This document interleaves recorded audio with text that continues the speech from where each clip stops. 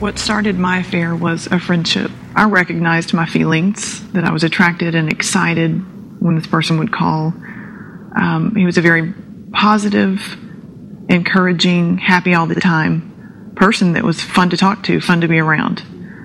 And I knew that my feelings were wrong. And I was good friends with his wife, and I dealt with that for a while, for a good year. And I didn't tell a soul. And one day I just admitted that I was attracted to him. And I was thinking I was doing the right thing. I know now it was a mistake to tell him I was attracted to him and that we shouldn't talk anymore. Because he called me again that afternoon, and I just knew. I was too excited when he called back. I knew it was wrong. So therefore, I guess I was justifying it. I deserve this. I deserve to be happy. Maybe it was a mistake. Maybe my marriage was a mistake. And I bought the lies that my children would be fine, that I'd be happier, that life would be better. Our children were neglected. That's one thing that I can't take back, is that all of the hard work that we had done together as parents and all of the love we had poured into them for a long time, I know that they just didn't get everything they needed. I lied about where I was going, created errands that didn't really exist. The friendship that she had with this person was, too obvious. And I asked them to stop communicating, and they did. Or it appeared as if they did. I was hiding it very well. We came home from church, and she asked me for a divorce, and I thought, we just dedicated a child to the Lord, and now you're asking me for a divorce. There's something wrong here. So I was still not dealing in the truth when I asked him for a divorce. I thought I was going to have everything my way. We were going to get divorced, and I was going to go and live this happy ever after. But yeah, there was a point where I realized I just need to tell him and set him free and tell him the truth, because I could see the pain that I was causing him by making him feel like it was all him. I was completely broken in half, and he saw it. I knew that it had to come out. The guilt and the feeling of being so far away from God. I was telling myself I was going to be a better mommy if I got out of my marriage, that they were going to see the real happy me, broken free of all the chains that was, plaguing me while I was in this marriage. But I realized I was seeking God. I wanted him to, what I was looking for was for him to tell me, it's okay. Yeah, there's a clause in there in the Bible where your circumstance fits in there and you're going to be okay. But I didn't feel it in my spirit.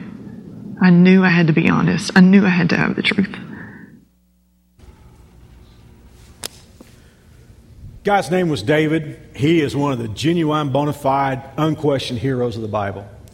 When he was a kid, he walked out into a valley and went man to man with a giant who was 9 feet tall. And all David had was a slingshot and a bag of rocks.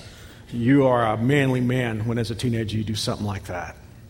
He became a successful soldier, a general, and then he became king of Israel. He was Israel's greatest king, no doubt about it. But beyond being a great soldier and a great general and a great king, he was a man with a soft side, a poetic side. And when you open your Bible to the largest book, which is called Psalms, it just means songs, the lion's share of those songs are written by David, and the most well-known is one that is quoted many times by many people. The Lord is my shepherd, I shall not want. Yea, though I walk through the valley of the shadow of death, I will fear no evil, for you're with me. Your rod and your staff comforts me. When Jesus came to the world 1,000 years later, the one person that Jesus associated himself with was this man. In fact, Jesus was called the Son of David. He is no doubt a hero. If there was a hall of fame in the Bible, David would be in the first hallway. If there was a Mount Rushmore in the Bible, David's image would be there. But as with some of our sports heroes today, there is an asterisk by David's name wherever you find it listed among all the great things that he did. And if you look below that asterisk, you'll find this line.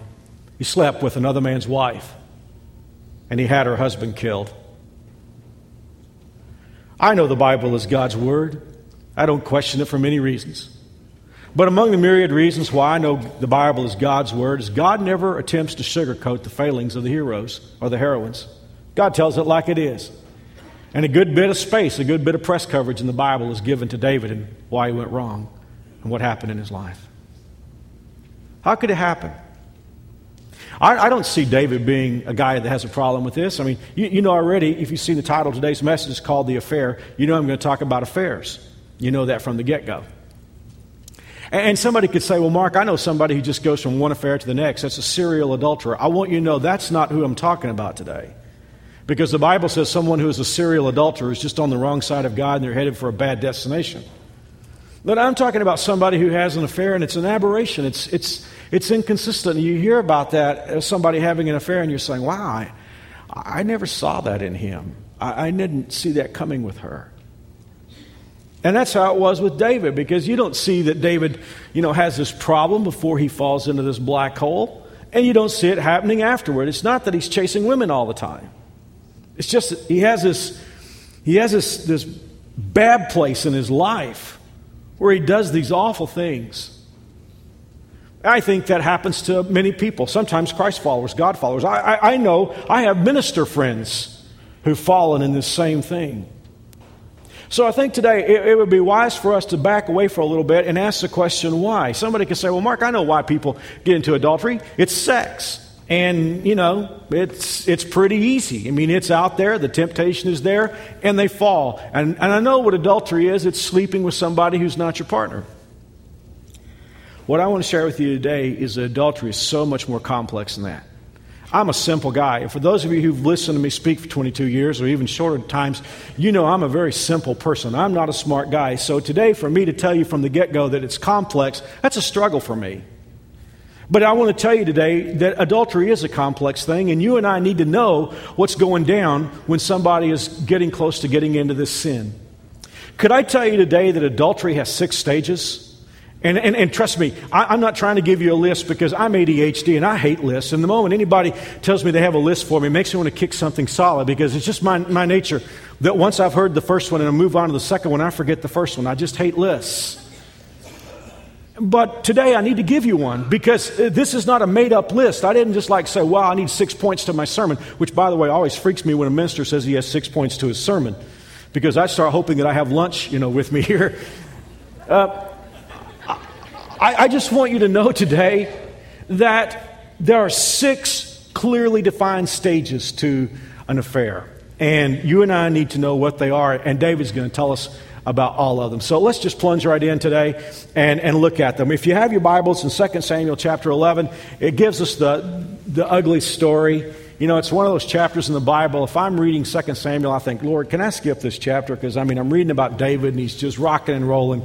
And I'm thinking, wow, I'd like to just skip this, but I don't get that privilege. So here we are in verse 1, and we're going to see the very first step to getting into an affair. In the spring of the year, when kings normally go out to war, David sent Joab, that was his commanding general, and the Israelite army to fight the Ammonites. They destroyed the Ammonite army and laid siege to the city of Rabbah. However, David stayed behind in Jerusalem. Just a real quick flyover here. David was a soldier.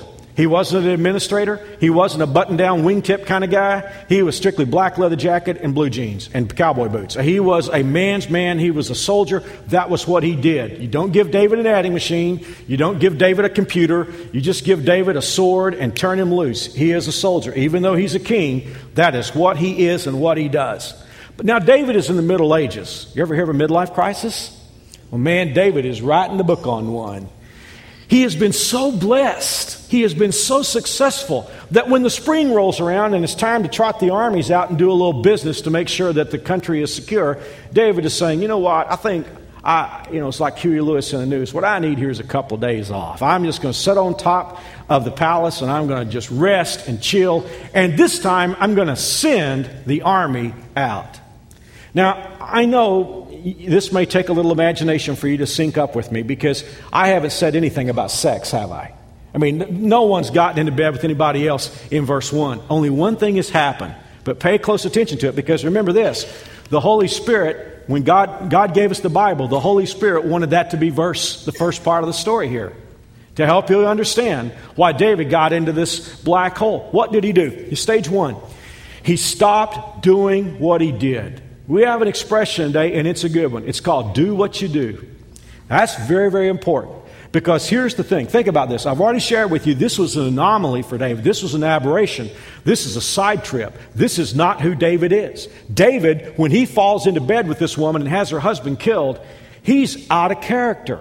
And we're left scratching our heads trying to figure out how did it happen. But remember this. This is an axiom of life. When you stop doing what you do, you'll forget who you are and you'll start acting out of character. You show me any person who gets off track and does something really wrong, and long before they do whatever it is that makes the newspaper, I will tell you this, somewhere back along the way, they stopped doing what they do. The first stage of an affair or any mess up in life is getting out of sync with your purpose. Every one of us, starting with yours truly, needs to know why we're here on this planet. And then we need to do what we do. You know, all of us want, there's this fantasy of thinking, wow, if I could just get out of the rain, if I could just get out from under this pressure, if I could just, be free to go to some desert island someplace and just chill and never have to, get up with the alarm clock and never have to face difficult people and never have to work for a boss who's a jerk. If I could just get out of all this, I could really enjoy life. Did you know that might be the very worst thing that could happen to you? Because when we stop doing what we do, we forget who we are. What is your purpose? What did God put you here to do? If you know what it is, do it. Somebody could say, well, Mark, I don't know what I've been put here for yet. I'm still going to college. I'm still in school. Or I'm at a job that's kind of an in-between job. It's not my career. It's not my destiny. How do I know what I do? Listen, the Bible tells us God's purpose for every human being. And if you fulfill God's purpose for every human being, you will never screw up. Here's what it is. It's found in the book of Micah, chapter 6, verse 8. You don't have to turn there right now, but if you're taking notes, you might want to look this up later on. Israel is really getting on the wrong side of God, and God's calling them to task for it. And so Israel is saying, well, we know how we'll get right with God. We'll just bring all these animals for sacrifice. We'll bring all kinds of olive oil to pour out as an offering before God. And they're saying, we know how to get back right with God. And God said, did I ask you for that? God says, here's what I want. Listen, this is so cool. This is everybody's purpose. If you will do this, you will never screw up. God says, my purpose for everybody is this, that you do right, that you love mercy, and that you walk humbly with your God. Those are the three things that God wants from every one of us. That's what God wants from Mark. Do right. Hey, it's not complicated. Most of life is not gray areas. Most of life is just going right down the highway, doing right. God said, I want you to do right. I want you to love being merciful to other people. And then I want you to walk humbly before me. And if you do those things, you never have to worry about messing your life up. You never have to worry about telling your wife something you don't want to tell her, telling her she needs to get a sexually transmitted disease test. You never have to tell your kids that you've really messed up everything. So, number one, do what you do. David has quit doing what he does. He's a soldier. He should be out in battle, should be leading his troops, but he's not. And here's the deal. For those of you who work in a corporation or company, big company, is there anything worse than the CEO when he or she quits doing what they do? Because they just walk around and mess up everybody, don't they? I mean, I've seen that in corporations. The guy's just like, well, I'm just going to kind of walk around and look at everybody, and kind of walk in and sit down in an office and hear all the administrators. And they love their CEO and everything, but it's like, sir, ma'am, what are you doing here? You're kind of messing everything up. And that's what David was. David's walking around the palace, and all the button-down types, the administrators, the wingtip guys and the ladies who are working in the office, it's like, well, David, can we get you a chair or something? And David knows that he's just he's dead weight. So he does something that's really dumb. He takes a mid-afternoon nap. That's not what I'm talking about. That's not dumb. And then he goes up on top of his palace. Now, let's look at verse 2 because it's going to take us to the second stage of an affair. Verse 2 says, late one afternoon after his midday rest, David got out of bed and was walking on the roof of the palace. As he looked out over the city, he noticed a woman of unusual beauty taking a bath. Now, through the years, ministers have looked at this story and said, Bathsheba's partly to blame because she's taking a bath and she's naked in front of David. You need to understand, people, when they took their baths, they took them on the rooftops of their house or in a courtyard in the middle. They weren't visible from street level. They wanted hot water like we want hot water, but they didn't have a knob or they didn't have a lever with an H on it. So they put water out in the sunlight and heated it up. And if they were going to take a bath, often they take a bath on the rooftop of their palace. Now here's the deal. When I get to heaven, if I'm wrong about this, it's okay for David to slap my hand because I don't want to accuse him of anything that's not right, but I want to be straight with us. You can't tell me David didn't know that was a possibility when he went up on top of his palace. He'd been on top of his palace before. He understood that he had a vantage point that other people did not have. And when he got up on top of his palace, there was a babe taking a bath. She was beautiful. And the stage number 2 that David got into was what I would call looking. Looking. Hey, nobody's in bed with anybody yet. Nobody's got a hotel room. But David is looking at this woman. Now, I'm going to broaden this out because I think it's more than just looking. I'm just going to call this chemistry. Because all of us know what it's like to experience this. Either seeing, guys, we're more side-oriented. We live in a culture where it's a very sex-saturated culture. There are going to be some things that you're going to see. And I hope that you have a 1-second rule or even a millisecond rule, because occasionally you go see something you shouldn't see, something that's not appropriate. Man, you need to get that gaze turned like this. My grandmother used to tell me, she said, you can't keep birds from flying over your head, but you can keep them from building a nest in your hair. That's good advice. You're turning on the computer, get an email from somebody. Unfortunately, you didn't check it out clearly, and boom, that image hits your eyes. You got to get that out. Or it could be something else. Maybe, you're working at the office, and there's a new guy in the office, and he makes you laugh, and he's kind of funny, and he's kind of fun to be around. And next thing you know, you sort of have that little feeling in your stomach, and you're thinking, it's like every time he comes around, there's a little flutter there. Nobody's done anything wrong yet. Nobody's done anything that would cause your life to get all messed up. Just a little chemistry there. A little chemistry. And that's where David was. Stage number 2, David was looking at her. But now I want you to know quickly how things go to stage 3. In the third stage, the Bible says he sent someone to find out who she was, and he was told she is Bathsheba, the daughter of Elam, the wife of Uriah the Hittite. Let's just call number 3, checking it out. You know what the difference between stage 2 and stage 3 is? Intentionality. When David sees this beautiful woman taking a bath, and he knows that he's got a hot neighbor. David is looking, shouldn't be looking. But now David goes to some of his attendants and he says, I want you to go next door, find out who that woman is who lives next door. Now David has done something intentional. Now David has sent her an email saying, hey, haven't seen you since high school. Wondering what you're up to. Or, listen, a bunch of us are going out to lunch today. You want to go out with us? You know what I'm saying? It's gone from chemistry to intentionality. And you know what a person could say? I haven't done a thing wrong yet. You know what? And then here's the obligatory one. Everybody does it. It's just being friendly. It's just checking things out. David could say, I haven't done anything wrong yet. Just want to find out who this woman is. And the answer comes back, she's Bathsheba, and she is the wife of one of your soldiers. Well, you can read about stage number 4 of an affair. In verse 4, the Bible says David sent messengers to get her, and when she came to the palace, he slept with her. It was the physical act of sex. That's stage 4. And somebody could say, well, Mark, you're getting old and your math isn't good. You told us there were 6 stages to an affair. It's all over now. We've been through all 4, right? Oh, no. There are 2 more stops on the trip. Big ones. Hey, for those of you who are news junkies or political junkies, what's the old saying about politicians who get in trouble? It's not the act, it's the cover-up. Yeah. Because David now has an issue. Bathsheba texts him and says, David, I'm pregnant. And so David realizes he's got a thing on his hand. He's got to cover up.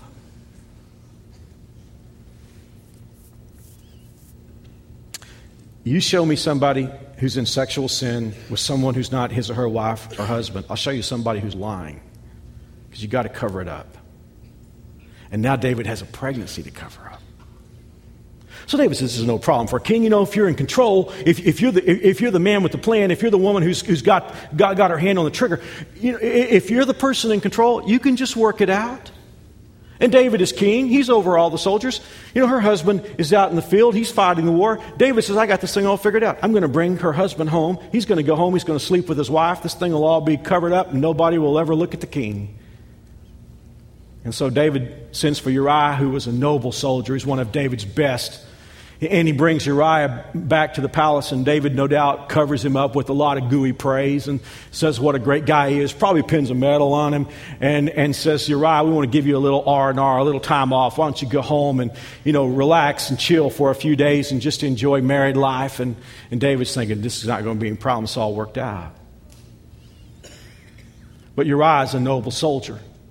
And when they go out to check on Uriah, he's not home with his wife. He's in the hallway of the palace. And when they check it out, Uriah says, I can't go home with my wife and drink and eat and sleep with my wife when my friends are out there in battle. And he's saying, I just can't do that. And from this point on, you cannot miss in chapter 11 of 2 Samuel the juxtaposition of David's sleaziness and Uriah's nobility. You know, when we start going down a wrong path, remember last week I said it's a slippery slope. It's very hard to get back up. And David now has to cover it up. And his great plan didn't work. So he goes to the next stage of his plan. The Bible says, and this is hard to read, the Bible says that David brings Uriah into the palace and gets him drunk. And he's thinking that in getting him drunk, he will lose his inhibitions and his honor, and he'll go home and cover up David's sin. But even drunk, Uriah doesn't do that. And now the unthinkable. David writes out a letter to his commanding general Joab. And he said, when you get into battle, listen to this. This is so awful. But time out for a moment. I'm giving away a future point. When any of us goes down this slippery slope, we lose touch with who we are.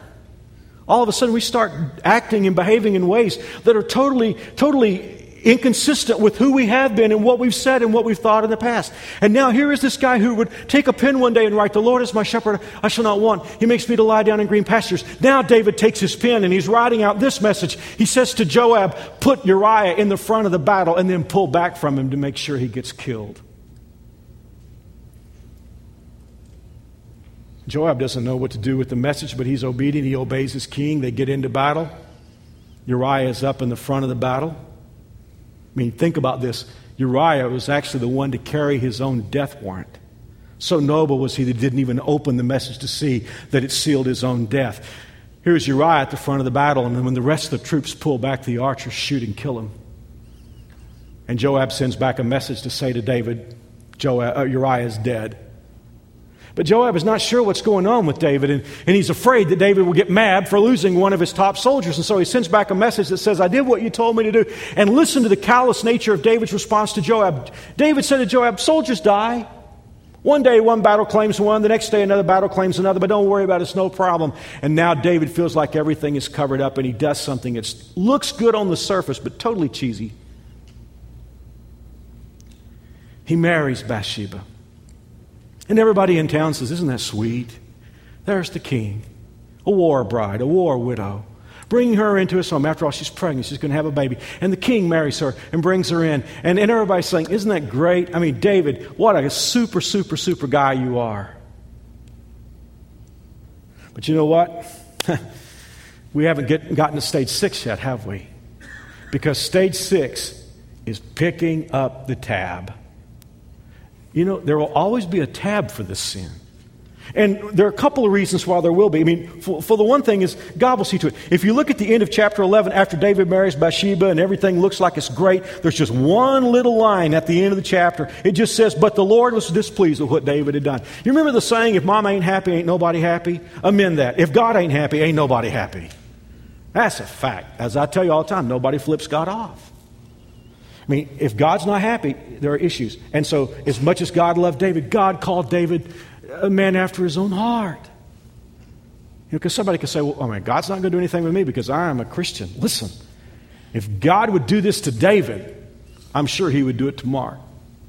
God was displeased. His pastor comes by to talk to him in chapter 12, and here's what the pastor tells him. From this time on, your family will live by the sword. Listen to that. Your family will live by the sword because you have despised me by taking Uriah's wife to be your own. So what kind of tab was it for David? I never know how to preach this. I wish you guys had a better preacher who could talk to you about it. I want to tell you this so much, and I struggle to know how to say it. When people think about, you know, God dealing with us for doing wrong, oftentimes they think that it's God just whipping us with a whip. But oftentimes, you know what God does? God just lets natural events take their course. Because we reap what we sow.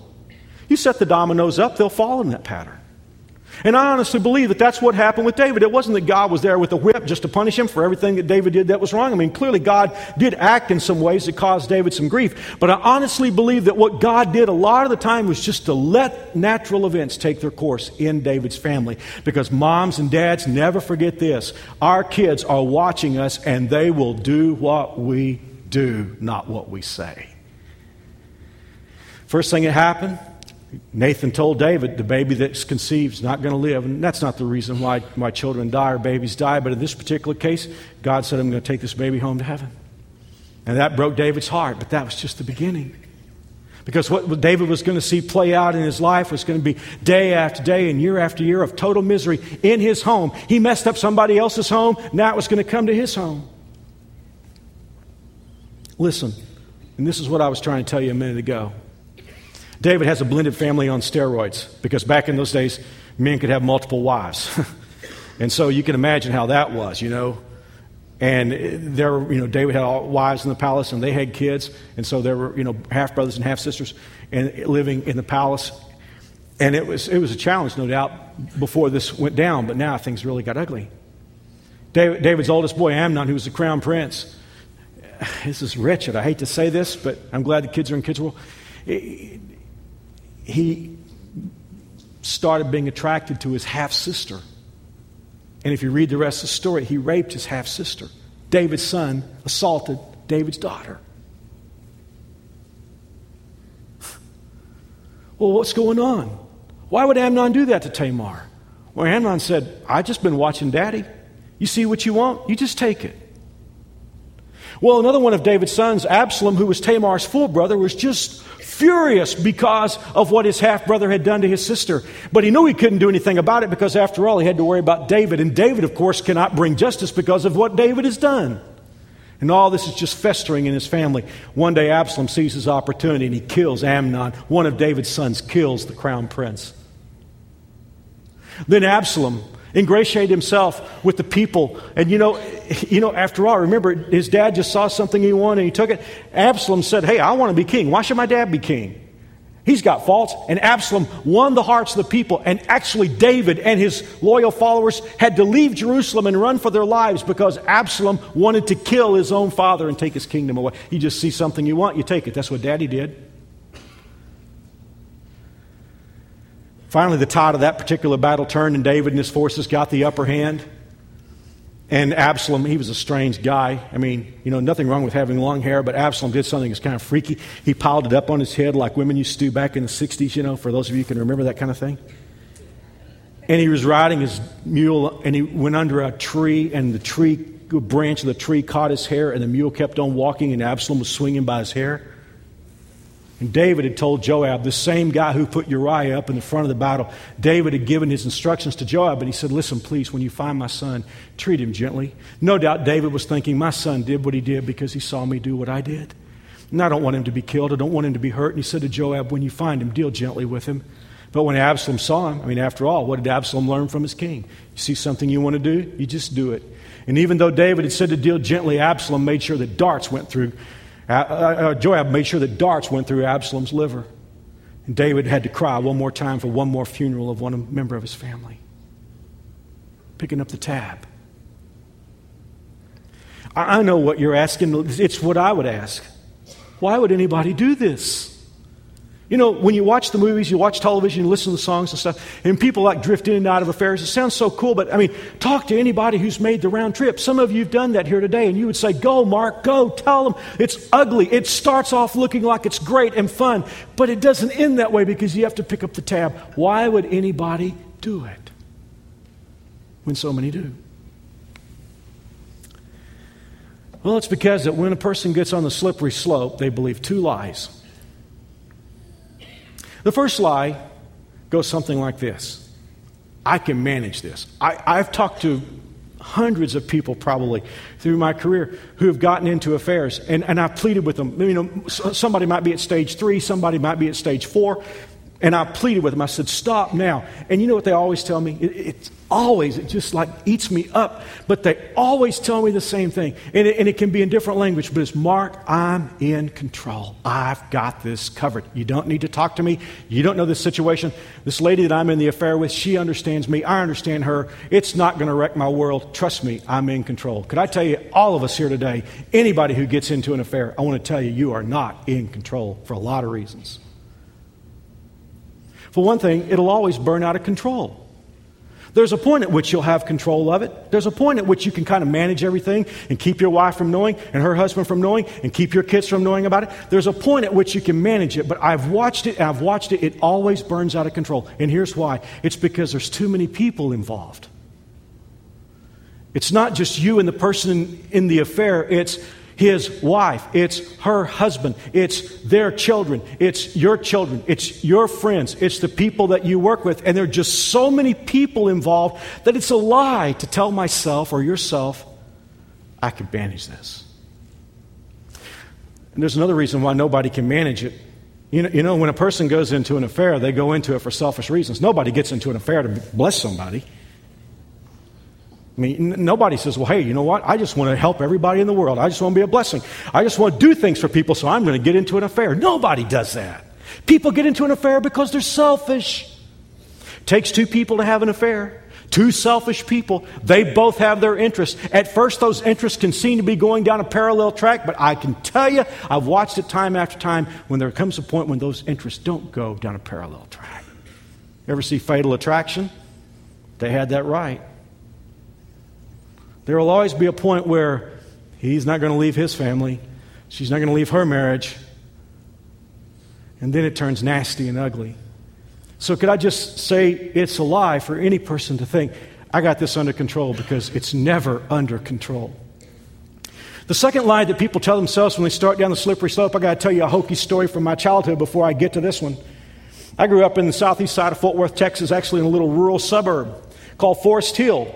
And unlike Kansas, when we use terms like hill and mountain, there actually was a hill there. And there were descending streets off Forest Hill. I lived at the bottom of the hill on a street called, believe it or not, Wichita. I lived on Wichita Street. That's a fact. And so I used to love to ride my bike. And you got to be really old to know what I'm talking about. But I used to have one of those bikes, you know, with high-rise handlebars and a banana seat. And I thought I was Evel Knievel, and I was ready to jump the Snake River Canyon. So I would go to the top of Forest Hill on the street that was called Duval Court. We called it Devil Court because it was straight down. And I would get up there with my bicycle, and I would start pedaling, but about halfway down, you couldn't pedal anymore because the pedals were just going so fast, I couldn't keep my feet on them. Now, at the bottom of the hill was Wichita Street. Wichita Street was an extremely busy street. People drove 40, 50, 60 miles an hour on Wichita. My parents said, do not go out into Wichita Street. Don't go out at all. They were scared to death I was going to get run over. So I was sort of semi-obeying.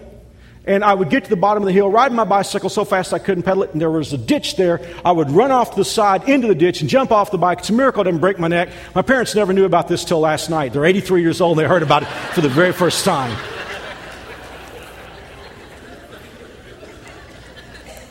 But I can't tell you how many times I've sat in my office and I've thought about myself riding down the hill on that bicycle, running it into the ditch and jumping off, because so many people basically say, yeah, Mark, I'm going down the slippery slope, but here's the second lie, I'm going to get off before I hit the wall.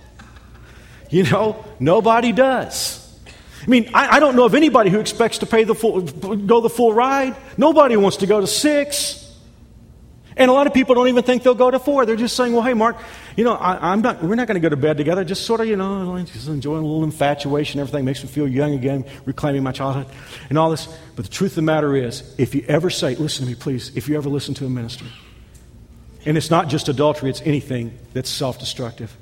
If you ever say to yourself, I'm going to stop down here, it's over. Game, set, match. There's only one time to stop.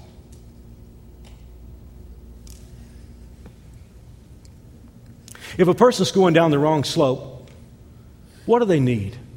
Because I could be talking to, and my guess is today, every one of us is going to deal with at least one of these stages. At some point in our life, we're going to stop doing what we do. Or maybe we'll get into that chemistry stage with somebody. And we might even get to the place where we're checking it out, and it could get even worse than that. But my guess is every one of us here today is going to have some kind of issue with what I'm talking about. What do you need when you get on the slope? Because I could be talking to somebody and you're there today. 2 things. And I'll give you these quickly. Number 1. You need somebody to hold up a mirror. Anytime any of us gets in these 6 stages, we lose sight of who we are. Great day. I've talked to so many people in affairs, and I know that's not their values. I mean, 6 months before, they would have had a cow if anybody had ever told them they would do this, because they would say, that's not me. Somewhere along the line, they lose sight of who they are. And that's what happened with David. Unfortunately, it happened pretty late in the game. But David's pastor, Nathan, came by, And Nathan didn't really go right to the heart of the matter, but he just said, David, I need to tell you a story. He said, in your kingdom, there's a little town here, and a little deal went down, and I need to tell you about it. And so David loved his pastor, and he said, okay, tell me the story. And Nathan said, well, there's this poor guy who lives in the town, and they have a little lamb. And the lamb is like a pet, like a member of the family, you know. When they're drinking something, they give the lamb a drink out of their cup. When they're eating something, they let the lamb eat, just like some of you guys do with your pets. You know, we'll let the lamb eat out of their plate. They loved it. They held it in their lap. Man's grandkids enjoyed the lamb. Guy across the street, he's got thousands of sheep, David. Well, the rich guy, he had a friend from high school come by, hadn't seen him in a long time. He wanted to make dinner for him. So you know what he did? Instead of taking one of his own lambs, he went across the street and took the lamb that this family had for a pet, and he barbecued the lamb for his friend. And about this time, David's blood pressure was hitting about 240 over 120. And David said, that guy's going down. He's dying. I don't know who he is. Don't know what his background. I don't care who he is. He's going to die. And oh, by the way, David was so mad he was irrational. He said before he dies, he's going to pay back fourfold. That was the law. And that's when Nathan held up the mirror and said, David, I'm talking about you. See, David didn't see himself anymore. Like Dorian Gray, he'd lost track of who he was. And Nathan held up the mirror. That's what I'm doing today for all of us. I'm holding up the mirror saying, listen, do what you do. Stay doing what you do. Stay focused. Don't start down the slope like we talked about last week. There's a second thing that I need to say to you, and this is so awesome. If wherever you are, if you're headed down any kind of bad road in your life, there is only one place to stop, and that is here. There's only one time to stop, and that's now. Wherever I found you. I may have found you at stage 1. I may have found you at stage 6. All I'm saying is wherever you are, stop now. You never stop down the road. You never stop here. Because if you say to yourself, I'm going to contain this at this point, I promise you, you will not do it. I promise you. There's only one place to stop, and that's now. I'm talking to a lot of us here today, and I know what's in your heart. You're saying, Mark, there was a point in my life where I went too far with something. Maybe it wasn't, I didn't go all the way to 4, but I went all the way to 3. Or maybe you went all the way to 6. Or maybe it's not just adultery, maybe it's something else. And you're saying, Mark, how does God feel about me now? It's so important because I've talked to a lot of people who are down the road and they're saying, well, Mark, I guess I may as well take the whole trip because God now, I've already messed it up so bad, God surely doesn't love me anymore. And I know God's going to get me, but I guess I may as well go and enjoy myself. Joel chapter 2, verses 13 and 14. If these are not part of your life, you need to find these verses, and then you just need to put your arms around them and hold them and love these 2 verses. I want you to listen to what God says. People of Israel had gone way away from God, and God was getting ready to judge them.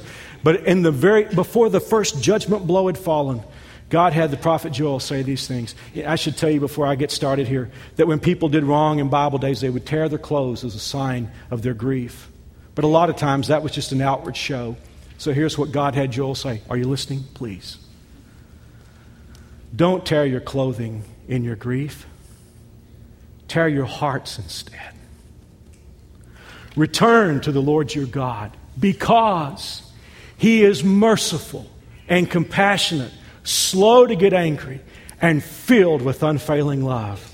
Does that sound like somebody that you need to say, man, he's out to get me, I may as well run the table? I mean, listen to what God is saying. Don't come back to me. God is filled with mercy, filled with compassion, filled with a love that will not fail, slow to get angry.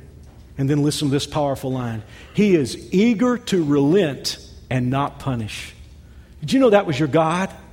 I mean, God is up in heaven saying, please don't make me do this. Please don't let me God is just looking for the first sign that says, okay, I want to relent. That's what I want to do. I don't want to bring judgment in your life. I want to back off. I don't want to hurt you. God is eager to relent and not punish. And then for anyone who says, well, I think I'll check it out a little further, listen to verse 14. It starts with a question. Who knows? Maybe He will give you a reprieve, sending you a blessing instead of this curse. Ladies and gentlemen, I love those 2 verses, and I want them to be part of Mark Hoover's life Because if there's anything wrong in my life, I want to stop it now, because who knows? Maybe I can avert disaster. Who knows? Maybe instead of putting a curse over me, maybe God will put a blessing over me. That is what God is saying. Wherever you are, stop now. Don't go another inch down bad road. Because if he comes to God, who knows? Maybe he'll send you a blessing instead of this curse. He's eager to relent and not punish. You saw the beginning of a story on video. Let's watch the end.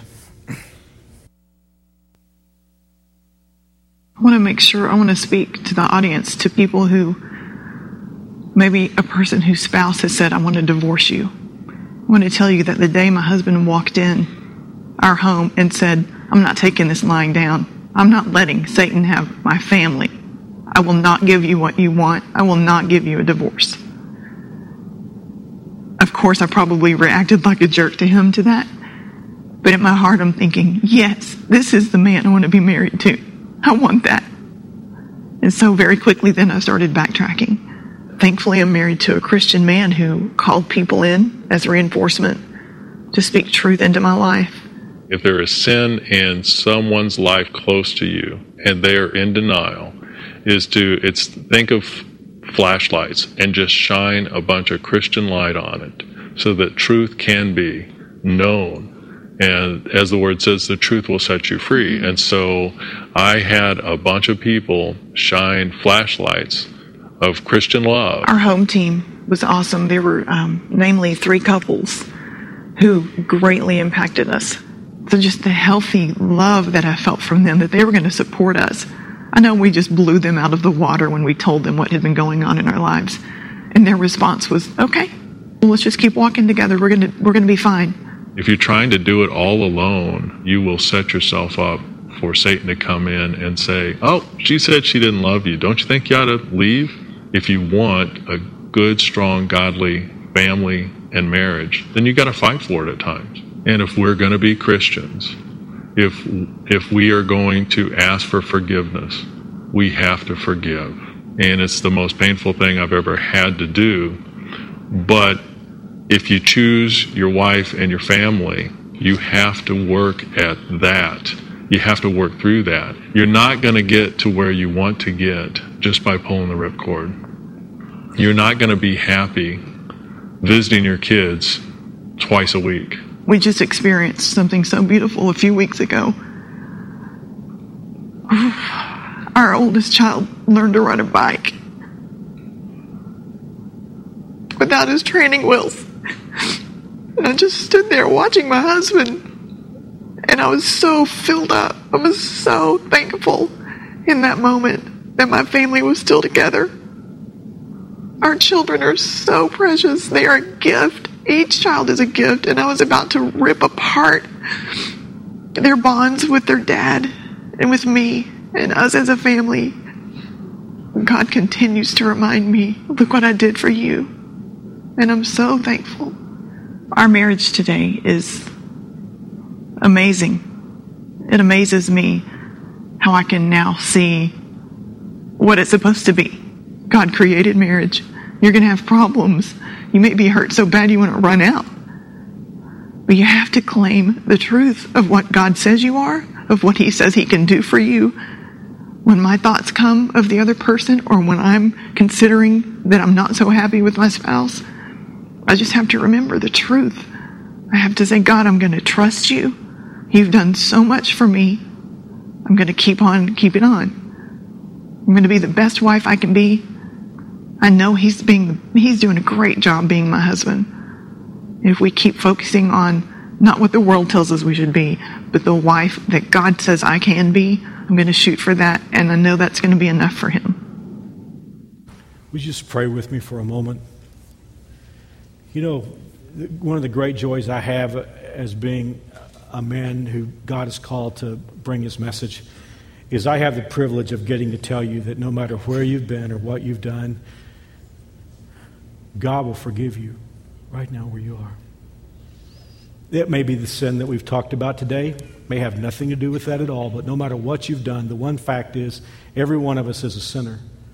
And the Bible tells us, this is what the Scriptures say, I'm going to quote directly, the blood of Jesus Christ, God's Son, cleanses us from all, A-L-L, all sin. Isn't that great? You can come to God right now, and the Bible, I was reading in the Bible this week where the Bible says God tramples our sins under His feet and He throws them into the deepest part of the ocean. And you say, well, Mark, I don't feel like I'll ever be innocent again. I'll tell you what, the blood of Christ can make you innocent. That's why Jesus died as He did on the cross. The blood is His life. He gave His life for you and me. And if you've never asked Him into your heart and life, you can do that right now. Remember, He's eager. He's eager to receive you. I'm going to pray a prayer, and you can pray it with me. And you don't have to use my words if you don't want to, but if you want, you can say this from your heart and mean it, and God will hear your prayer. Here we go. Lord Jesus, I know I'm a sinner. I believe you died on the cross for my sin. I ask you to forgive me and save me. Come into my life. Make me a new person.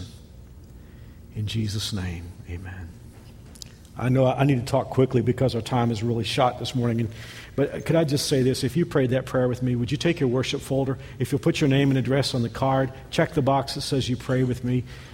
I'll send you one of these this week. It's got some DVDs and great stuff to help you know for sure that you are forgiven. Just some great resources to help you take your first steps in following Jesus. If you don't want to wait for me to send it in the mail, you can bring your card straight back through the middle of those doors to guest services. All you have to do is, you don't have to make a speech or anything, just hand them your card and they'll give you one of these. You can take it home with you today. I'm going to ask our ushers to come forward to receive our weekend offering. And while the ushers are coming, I'm just going to go through some stuff real quick. We still have 2 more weekends of Love Affair. Next weekend is a real fun message called Prenup. If you're single, have kids, love anybody who's single, think you might be single again someday, you please be here for this service. We're going to have a lot of fun. Really important stuff about knowing how to find the right person and being the right person for somebody else. And then after that, many of us today in our culture have blended families. It's a real challenge to have a great blended family, but we're going to talk about that in a message called Happily Ever After again 2 weeks from this weekend. Also, one more thing before we receive the offering. You're going to see this in the announcement video, but New Spring Church has participated with the greening of Greensburg with Channel 12 and also with Terrific Landscaping. You know, when the tornado came through Greensburg, did so much damage, and one of the things that a tornado does is just take away so many of the trees. And so, you know, we're going to be part of that. We're going to, next Saturday morning, if you'll meet here at 7 o'clock, if you're 15 or older, bring your shovel and your gloves, and we'll drive out to Greensburg together. We'll have transportation for you, and we'll plant those trees out there. It's going to be a lot of fun, so think about that. There'll be a little bit more in just a moment. And let's receive now the Lord's offering and tithes. Father, thank you again for letting us be here today. Thanks for what your Holy Spirit has done with us this day in these 3 services. And now we ask your blessing upon the offering. Please bless those who are giving. Lord, let them know they're changing the world and that you can't be outgiven. In Jesus' name, amen.